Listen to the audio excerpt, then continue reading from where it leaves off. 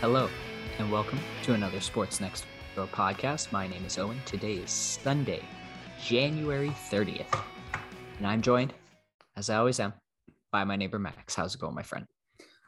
Pretty well. Nice stress-free day after a social Saturday night and no awful Sunday morning. That's always a big W. Had a chill day, got out for a walk, didn't do a lot, but feel pretty good about it. How are you doing? I'm doing well. I'm doing well. Yesterday, discovered a new pond in my area to go out for a skate on, and ended up being like a couple guys out there, played some 3-on-3 hockey, which was really, really fun. It's been a while since I've been skating around like that at that speed, and definitely felt it today. But good. Spent today on the couch recovering, watching all sorts of football as we talked about on Friday night, and yeah, overall good weekend. And I'm ready to jump into the pod today. There's some good stuff to talk about. Yeah, let's get right at it then. The Australian Open wrapping up, first of all. So this will be the second last tennis talk piece for a while. I want to do an autopsy on the whole thing next show, but this segment will be focused on the champions, mostly Rafael Nadal. But first, a heartfelt congratulations on Ash Barty for being just so much better than anyone else at this tournament. It's kind of absurd, taking out Collins also in 2 sets. So she did not drop a set all tournament. Um, I can't I don't know how common that is in women's tennis, like how often Serena was doing it in her prime, but that just seems absurd and so impressive to me. The first Australian, or I can't remember if it was male or female or just female, but I saw 44 years since the last Open one, at least by an Australian female. It probably is both. Um, Credit to her opponent, Collins, for sending her to the first and only tiebreak she played, all draw, which just circles back again to how ridiculously good she was on her home field. So congratulations to Ash Barty, the number one hard court women's tennis player in the world, without a doubt. Yep, there's a Serena-sized void in the WTA tour right now, and we thought Osaka was maybe going to be the one to step into that role as the woman to beat. But right now, Ash Barty starting off the year with a statement. So interesting to see if she can build some momentum and take some of her success on the hard court to the clay and the grass. Yeah, and that's the thing. Filling that Serena-sized hole means having the versatility to do so, and just no one's been able to come close. Osaka even farther behind Barty in those regards, which does make the WTA very interesting around Grand Slam summertime, because it really is just an open field of dark horses, and you have no idea who's going to emerge and take it. Yeah, we'll continue to monitor that for consistency. But speaking of consistency, Mr. Perfect, the king of clay, the all-time leader in ATP Grand Slam tournament one, Mr. just Rafa Nadal. Congratulations on your Australian Open finals win. And what a way to do it and show that the era of the big three isn't over, going down 2-0 and making it look easy after that. Incredibly reminiscent of Djokovic's clay finals against Tsitsipas this past year, where he also went down 2 and up 3 to win it. The big three era isn't over. Daniel Medvedev came in, played the best first 2 sets he could. The serve was never, I think, at the level that he was punishing Djokovic with in the US Open finals. There were breaks most sets this match, but he was able to break Rafa back initially and not pay for it in the third set. Just falls behind one break, one game, not played as well as he could have, not at that level, and that was all Rafa needed. Just the clutchness to play perfect tennis, hours over hours, pressure your opponent so immensely into the mental fatigue to just not be able to compete with you at anymore. Rafa, like if you look at the stats for this matchup, like Medvedev played almost better everywhere. Like the first serve percentages, the wins, the speed on those, the winners, less unforced errors. His second serve, really the only notable stat where Rafa has like a significant advantage, but stats don't paint the whole picture. Nadal just perfect in a way that doesn't translate. It's the big three era isn't over. It's something special. They've each got these specific three guys, especially like all the champions that you see throughout sports have that extra ingredient. And when a guy like that goes down 2-0, that ingredient really comes through and shows out. And the fact that they've been through it years and years and years and reps, and they're never phased. They're never down, and he battles back. Like, it's a true heart of a champion, and it sounds cliche to say, but there's a reason why now he's got 21 trophies in his collection, and so-called dark horse to start this tournament. Maybe one of the coldest takes we've had on this pod.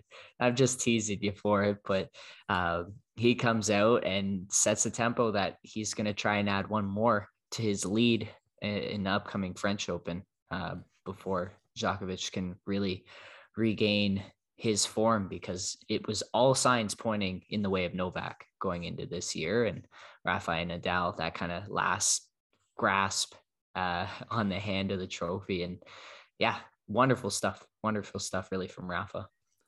You know, I felt a lot better after the dark horse comment when I saw that Nadal seemed to be as surprised as I was at how far he made it into the finals.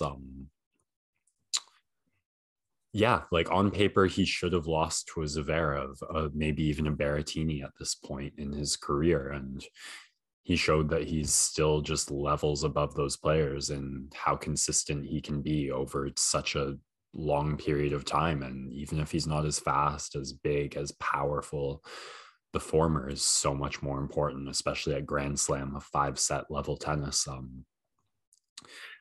I really do hope Novak gets his vaccine for the French, because it would be a crime against humanity to not be able to see the next chapter in their clay court rivalry after the fantastic match they put on last year at the French, with Djokovic ultimately taking that for, I think, the second time that they've played on clay, maybe just the second time at the French. But to be at this point in the Grand Slam count, where if Nadal goes up by a lead of 2 and Novak's not allowed into Australia and he's not allowed into France, then catching up isn't quite the matter of certainty it was literally a month ago. But this mostly just want to focus on saying congratulations to Rafael Nadal, an excellent Australian Open. I would have loved to have watched it, but nonetheless, the tennis drama, fascination, big picture storyline is at such an amazing place, and seeing these goats carve out a legacy in real time that will last, I think, like as much as any sports dynasty legacy will ever last, has been phenomenal. And I'm excited to continue doing that over the months this year. Yeah, you talk goats, and a really underrated piece of what has made him and Roger so special is their ability to take care of their bodies and still at this age play at such a high level, really effortless. And especially Nadal's style, where he plays longer points, plays a little more defensive, that can be taxing. And just, yeah, an absolute specimen. And as we transition here to Football Fan Cave, on the point of specimens and goats, I was scrambling yesterday afternoon, possibly thinking that I was going to have to put together a Tom Brady honorarium. Lots of reports saying that he was retiring. Now we have conflicting reports coming from his camp that still undecided on that fact. So get to hold off on the Tom Brady celebration parade for now. And if anything more does come out on that, we'll have that down the line.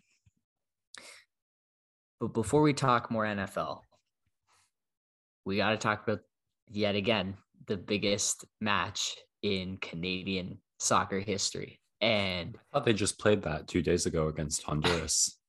Like I said, the next one is the biggest one.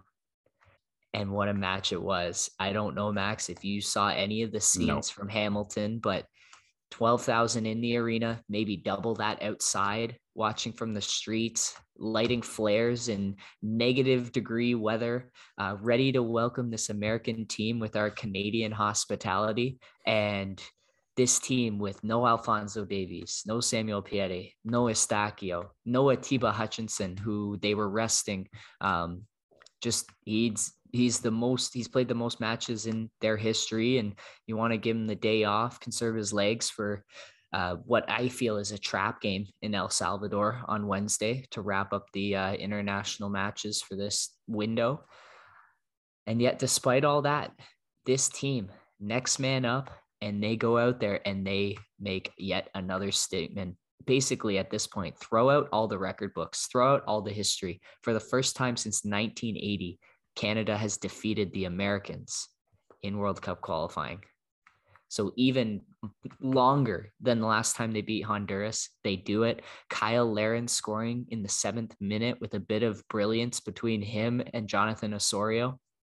And then from there, Canada walling up, really taking the creativity and the speed away from the Americans, forcing them to play to the outsides. And there wasn't a lot of dangerous chances in the middle. And when there was, Milan Borjan, he makes one ridiculous save every match. And this one was a header that he poked right off the crossbar, kept it out to keep Canada's lead alive. And then the game late, a couple opportunities for Pulisic, a free kick that sailed, and another one where he tried Borjan up to the task. And then Ricardo Pepi, who was great in the last international window for the States, really threw away so many chances, and poor form from him continues. And the Canadians, you'll have to go and watch Alphonso Davies' reaction to the last goal, but the Americans have made all their subs, and one of their players actually gets injured in a tussle with a Canadian player for the ball. So they're down to 10 minutes with about 5 minutes left, and ball sails out into kind of the back line for the Americans. Sam Adekugbe tips it on, and normally you'd have that extra player to clear it away, but he is able to break three and slot it home with about 30 seconds left in the game. But a sealing goal that I can't stop watching over and over again. The reactions from the fans in the stands, from Alphonso watching on his Twitch live stream, people across the country getting behind this team. This is the new Toronto Raptors. This is the new Canadian women's team that was so successful. This is every hockey team that Canada's ever had that's won a gold medal. The whole country is riding with these guys, and the internet was ablaze. Hamilton was ablaze, and we're so close now. They are top of the table. The US was in second place. We now have a 4-point cushion over them, waiting for the results of the Mexican and Panama games. But even if Mexico wins, Canada will have a 2-point lead with 4 games left over second in the table. They're in just such a good spot. It's simply incredible. And they're just so close to Qatar and doing something that hasn't been done since '86. Football is such a big sport around the world, and it's growing here in Canada now. They had the president of Canadian soccer on in the halftime show, and he's talking about how registrations now for the spring seasons in youth soccer are through the roof. Kids are loving what they're seeing, and it's a movement here in this country. Really, really awesome stuff. And I cannot wait for this trap game on Wednesday. I am a little bit worried that coming off a couple of really, really high highs that they could come out and be flat, but it's hard to bet against this team because no matter what happens, they've stepped up to the challenge and they are undefeated so far in qualifying with 5 games left to go. I like the sound of that. So a great way to kick off my Sunday afternoon and kind of on at the same time was an excellent AFC Championship game, and we've got a really big upset to report, folks. Not many had this one penciled in, but the Cincinnati Bengals are headed to the Super Bowl. Whew. Yeah, Wow. just gotta let that pause and settle in, but it did not look like that through the first half. The Kansas City Chiefs go 3 for 3 on their opening drives. It's 21-3. They're averaging 9 yards per play, and then the Bengals finally get a field goal, make it 21-3 with about a minute left in the half, and it's like, well, a minute. We saw Patrick Mahomes do 13 seconds last week and get 75 yards down the field for a field goal. What's he going to do in a minute? Chiefs, easily enough, get all the way down to the red zone. With 5 seconds left, no timeouts, they decide not to take the field goal. They go for it, and Tyreek Hill gets stopped right at the goal line, and the clock runs out, and the Chiefs get nothing. And that really seemed to be the play, the TSN turning point, if you will, of the game. The Bengals come out with some energy. They end up scoring a touchdown halfway through the third quarter. They finally stop the Chiefs offense and get a punt. And then they get an interception from their D lineman, leading to another touchdown. And just like that, it's 21-21 at the end of the third quarter with a 2-point conversion. And the fourth quarter, it's just this Bengals defense really continues to fight and come out of nowhere. Like, no one had them written in as a team that could stop the Chiefs, and they only give up 3 points from the first half onward.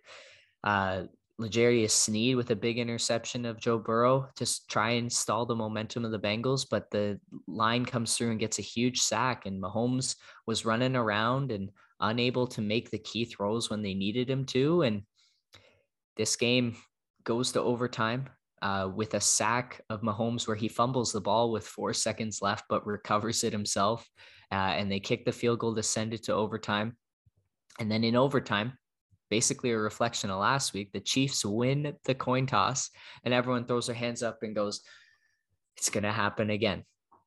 One team is not going to get to touch the ball, and the Chiefs are going to go to the Super Bowl. We got to change the overtime rules, blah, blah, blah, blah, blah. And then third down, Mahomes to Tyreek Hill, gets batted away from him and intercepted by Von Bell, comes back the other way. And then the Bengals able to run out a bit of the clock with Joe Mixon, mixing it up and getting the yards needed. They put themselves in a great spot. And Evan McPherson, he's money from 33. He's not going to miss that. He made a 52-yarder to send them to the AFC Championship last week, and the Bengals are going to the Super Bowl. Joe Burrow, second year in the NFL. The only other guy really who's done something like this is Patrick Mahomes going to the Super Bowl in his second year, essentially. And great parallels there. An awesome performance. Didn't get sacked 9 times this week. Really hung in there. The offensive line a lot better for Cincinnati. And this team that's never even won a Super Bowl is now here, and they're going to have a national holiday tomorrow, I'm guessing. It's a party there in Ohio, and unbelievable, so unexpected, and really fun that we get this new challenger into the Super Bowl. And they will await the winner of tonight's game between the Rams and the 49ers. It's 10-7 at halftime for the 49ers, but the Rams really, they left 10 points off the table with an interception in the end zone and a missed field goal. They're in a tough spot right now, and they're going to need to get some more clutch throws out of Stafford. He had one right through the hands of, I don't even know what the dude's name was. I'd never heard of him in my life, but he's wide open the end zone and just went right through his hands. I guess you could say they missed out on 17 points in that case, but yeah, tough stuff for Stafford. He's been pretty solid so far, except for the one interception. And the 49ers, they just continue to win when Jimmy G is their quarterback, despite him not being the greatest quarterback. But the run game's going. Deebo Samuel, despite getting lit up on a play in the first half, stays in there. He had an electric touchdown. Brandon Ayuk's looked great. And the Niners are one half away from going to another Super Bowl for the first time or second time in 3 years. And that would be an interesting matchup to see as well. San Francisco versus Cincinnati. But waiting on this second half, great NFL action, great football action overall. And yeah, I almost need, like, the football's been so good that I actually am not too bummed out that there won't be any next weekend, because I kind of need that break to collect myself. But that's going to do it for Football Fan Cave here. Some really great action from the weekend. We shall move on into basketball storylines here, and almost a combination kind of segment to finish up the pod here with just a couple of notes from two Toronto teams in action this weekend. The Toronto Raptors. Could this be the signature win in their season? A triple overtime game against the Miami Heat, where each of the starters, VanVleet, Trent, OG, Siakam, and Barnes, all play in excess of 53 minutes. So more than an entire game's worth of minutes, and some heavy minutes too, in an overtime against the Miami Heat team that is tough as nails and will play very physically. Big shots from Gary Trent. You just see, like, late shot clock, he's probably the guy who can create a shot best. Obviously, VanVleet's got the range, but Gary can do it in a number of ways with step backs and gathers, and having the frame that he does, just a little bit easier for him to get that shot off, even if it's contested. And so great to have him there. VanVleet, of course, with a couple of big late threes that sucked the life out of American Airlines Arena. And then Siakam with some great blocks on Jimmy Butler late in the fourth. Barnes and Anunoby showing off their defensive prowess, and a huge win for this Raptors team when they really needed it to keep pace, because a lot of these teams in the 7 through 10, Boston, Atlanta, Charlotte in the 6th seed, are all heating up a little bit, and they've really got to stay in stride for fear of falling out of the play-in tournament. And it's heavy minutes for sure for them to play, but you do have the All-Star game coming up shortly, and that is hopefully a little bit of a reprieve for these guys. You get a couple other dudes healthy, you trade Goran Dragic, and hopefully you get one more rotation player that you trust in return, and you try to ride it out this season. There's no point. You've already invested so much time and energy into this season. Why would you start tanking now? You're in a decent spot. Yeah, at this point, the process isn't really about trying to acquire those like top 5 picks. We got that with Barnes. We won the lottery on Anunoby and Siakam and Barnes, really. At this point, it's about putting the reps in, having them get to those places and experience the adversity, experience the higher level of play, experience the crunch of the clutch time and needing to perform in the big moments. Because only by putting themselves in those moments time and time again will they develop a team that can succeed in them consistently. So it's probably not going to be pretty or be great, but another step in that direction. I guess you could count the Boston series of 2 years ago, sorta, though with Lowry, Gasol, and Ibaka. That's a pretty different team. Yeah. Scotty Barnes, speaking of Gasol, Scotty Barnes passing Marc Gasol in all-time Raptors scoring last night. Really? Wow. How did we had Gasol for 2 seasons? A year and a half. Yeah. But he did not do a lot of scoring. Yeah. As it was well documented by the frustrations of some fans during the season. But like, we never got him for his offensive. We got him for his passing and his defensive quarterbacking. I would take Gasol putting up like 4 points a night right now, just to have someone over 7 feet on the roster. He would be perfect for this team. Yeah. Did I throw you like a Valanciunas trade hypothetical a couple pods ago? I think you did, and I would love to see JV back. Oh yeah, I said like a first, this year's first for JV. But if you haven't noticed, the New Orleans Pelicans are knocking right on the door of that 10 seed. I haven't. For the first time in 6 months, Zion Williamson posting an Instagram video. It was him dribbling a basketball up a court. So if you're the Pelicans, JV unstoppable in this era, at least offensively. Brandon Ingram, Herb Jones has been an awesome pick discovery in the late first round. You get Zion back, and maybe you make a run at this play-in game. Obviously, like, not a team that can make a ton of noise, but it would be something for them to really kind of embrace and have as a positive after it's been a struggle the last couple of seasons, and feeling a bit like a waste of Zion's rookie deal. And you're going to have to sign this guy to a max, and when he can't even prove that he can play 50% of the games in a season. So if they're rolling and they're able to get him back, they can make a push for the play-in game, and that's really exciting. Like, who would want to play that team in a play-in game? I certainly wouldn't. Well, you wouldn't want to play any of these teams in a play-in game, but like I said before about the Raptors core, it's the same for Zion. Like, I think especially there's some questions with his weight and shape and just the way this injury recovered. Maybe it's just online troll talk, I don't know, but I've also heard questions about his commitment and dedication, motivation, and like it goes both ways. There's been a lot of talk about the Pelicans wasting his talent, but like if he's not fully applying himself, maybe like a look at the playoffs, like, okay, this is the level difference right now. This is where you are. You need to get up here. Maybe just that sheer horror of fact and experience and loss is what a player like Zion needs in order to become the generational type player, the Giannis level athleticism we see in him could manifest at. Yeah, it's something to continue to track, but maybe he's closer than we think he is to a return.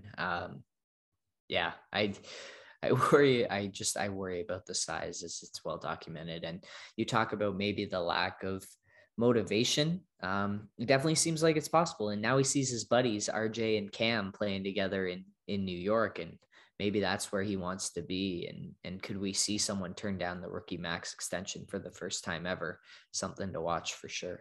Yeah, but if he doesn't elevate his game while I'm with the Pelicans, that's just not the tantalizing prospect. Like that might be the Knicks' loss if they sign him to a max then, and it stays par for the course as what's happened in New Orleans so far. So I think the onus is on Zion right now more than the Pelicans organization as a whole. Yeah, we shall see. We shall see. All right, last team here that is on hopefully a development curve. We always ride the roller coaster over and over through this season, but the Leafs graduating from blowing leads to having to come back from a 4-1 lead. So I'm not sure which is worse, but you take the W. You take the W. I think this is a nice change. I'm much happier down 4-1 at this point than I am tied 4-4 after being up 4-1.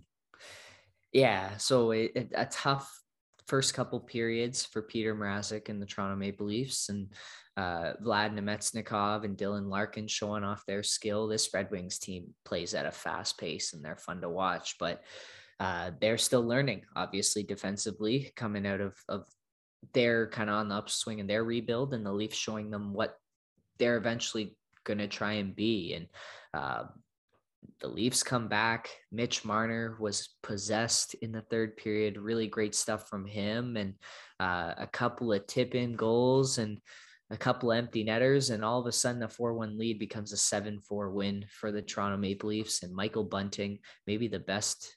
We were talking Jason Spezza earlier in the season as the best value contract, but Michael Bunting's up there too. A hat trick last night. He's still technically a rookie, and playing on the top line with Matthews and Marner, what an opportunity for him. But he has so much of the qualities that we loved about Zach Hyman. And I think it's 2 years, 2 million that we're paying him, or 2.5. Like, it doesn't get much better than that when you're bargain bin hunting for guys like this. And we have him for another full season with his grit and toughness. And I've loved what I've seen from Michael Bunting. And he also looks like he's just having so much fun playing for this team. A Scarborough boy, playing in Toronto and making an impact for this Leafs team, who continues to keep pace in the Atlantic Division, where it feels like everyone wins every night.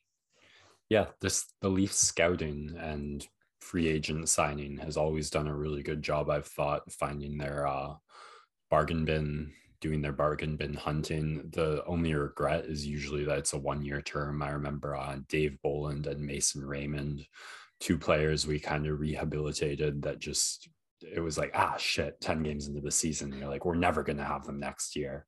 Zach Hyman, a wonderful example. Even Tyler Bozak, I think a free agent signing after he went undrafted in college.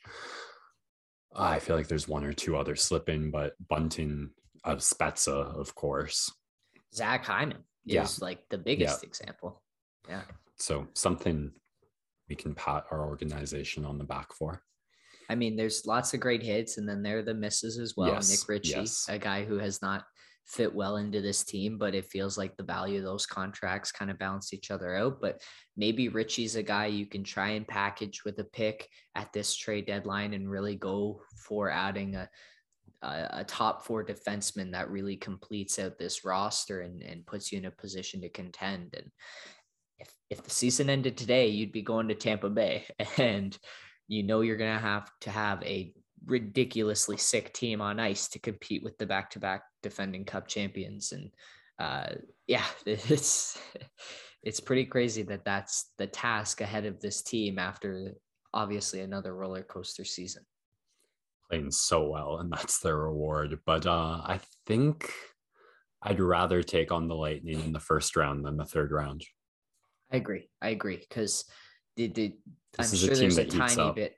Well, it's also a team with a tiny bit of complacency now. It is tough. We've seen it throughout history. It is tough to maintain dynasties, like injuries and that complacency of going, we have to go through the motions every year to get to the real season that we're playing in. So maybe it is in the Leafs' best interest, if you have nothing to lose, to try and catch a team off guard in the first round. And they're like, we're playing the team that always loses in the first round of the playoffs. Like maybe the hubris of being 2-time defending Stanley Cup champions just marginally exceeds the hubris of being born in Toronto and a Leafs fan, and the hockey gods will choose to punish the Lightning instead of punishing the Leafs for the first time in a long time. Yeah, we are getting ahead of ourselves, though. Got to stay ahead of the always feared Boston Bruins, and then hopefully we'll see what happens from there. It's always an adventure, with this team. I was going to remind you about how I picked the Leafs and not the Bruins to make the playoffs, and you picked the Bruins and not the Leafs, but it is a bit too early in the season to gloat, so I won't do that. Oh, there's lots of other takes you could probably make fun of me for. It's just the ones I was right on that I want to poke at. That's fair. If you're wrong and I didn't say anything, we can throw it in the trash. Okay. Great pod again today. Thanks everyone so much for listening. We appreciate you for tuning into this one. And if you're still listening here, we'd love to tease something a little bit different coming to the Sports Next Door podcast network. A first interview done by one of the lovely gentlemen on the radio waves here for you.